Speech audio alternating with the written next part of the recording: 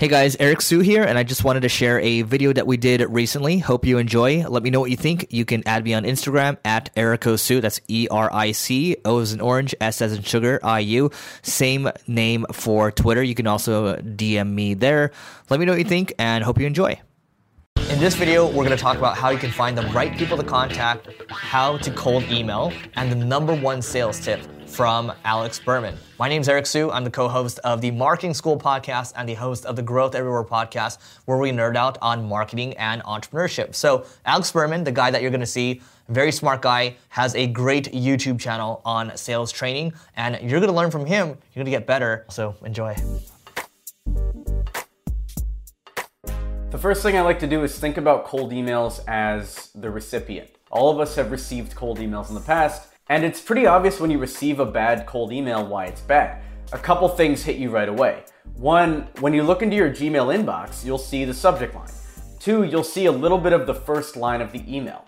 And those two things will make you decide whether to delete that email or whether to open it. So the first thing to do is to make sure the subject line is at least neutral. That's why I like generic subject lines. I'm a big fan of Hi from Alex. I'm a big fan of Quick Question. The one that performs the best for us at Experiment 27 is question about, and then their company name. So like question about Tide or question about General Electric. The reason why those generic subject lines work is because they don't turn somebody off.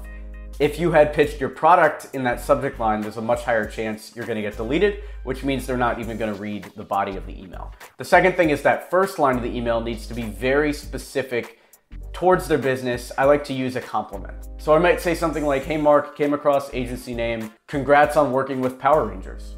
Or if you're targeting local restaurants, hey, just looked at your website, love the food photography. Something specific, and then what that'll do is get them to open the email, which means you've already beat out most of the bad cold emails because you're not in spam and you're actually getting open. But we're talking about responses here, and the main way that I found to get somebody to respond to an email is to tell them something they already think is true and speak it as an expert and then tell them the solution. So for instance, hey, do that normal compliment. Hey, found your website, really like the work you're doing with Power Rangers.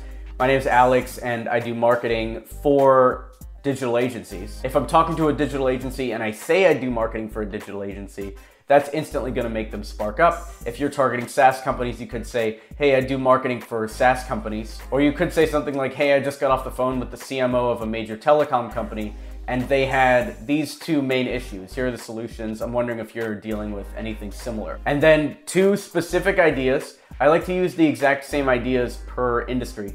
So for instance, when I'm reaching out to CEOs of an agency with between 1 million and 20 million in revenue, they're most likely going to be dealing with the same issues. Where if I was reaching out to the CMO of that same type of company, they might have different issues. And those two issues only come from talking to your customers. A good example of this is I just got off a coaching call with somebody who sells Facebook ads in the e-commerce space. And in his idea email, the main things he was pointing out, number one was that Facebook ads with videos sell worse sometimes than Facebook ads with still images. So he recommended testing both. And that is a very niche, very specific idea. Coming up with those is how you get responses. Then finally ending each email with a call to action. Let me know if you find this interesting. Would love to hop on a call with you and discuss further. Would you mind if I sent over a few times? The call to action doesn't really matter as long as it is a question they can understand that ends with an actual question mark. You'd be surprised how many emails go out that end in periods. It goes back to putting yourself in the shoes of your customer and who would you rather buy from?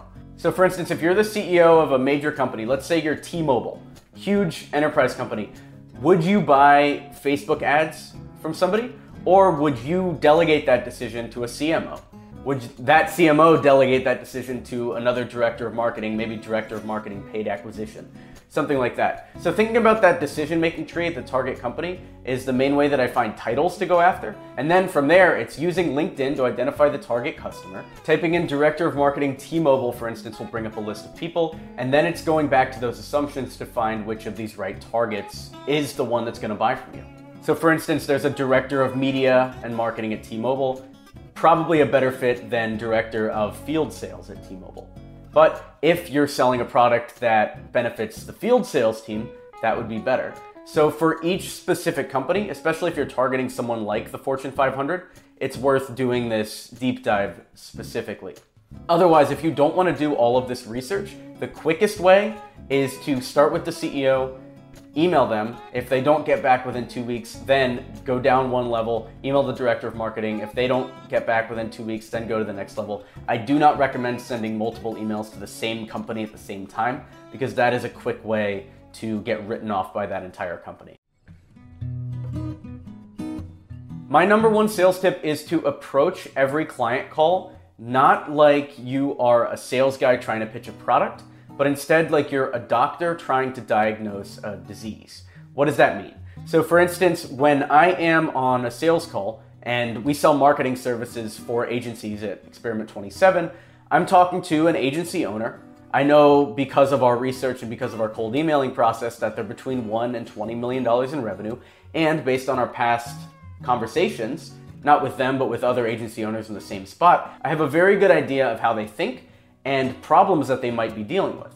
But I'm not gonna come right out and say it. Instead, I'm gonna give a 2-sentence pitch on what Experiment 27 does, and then ask them about their marketing. Have you hired a marketing vendor in the past?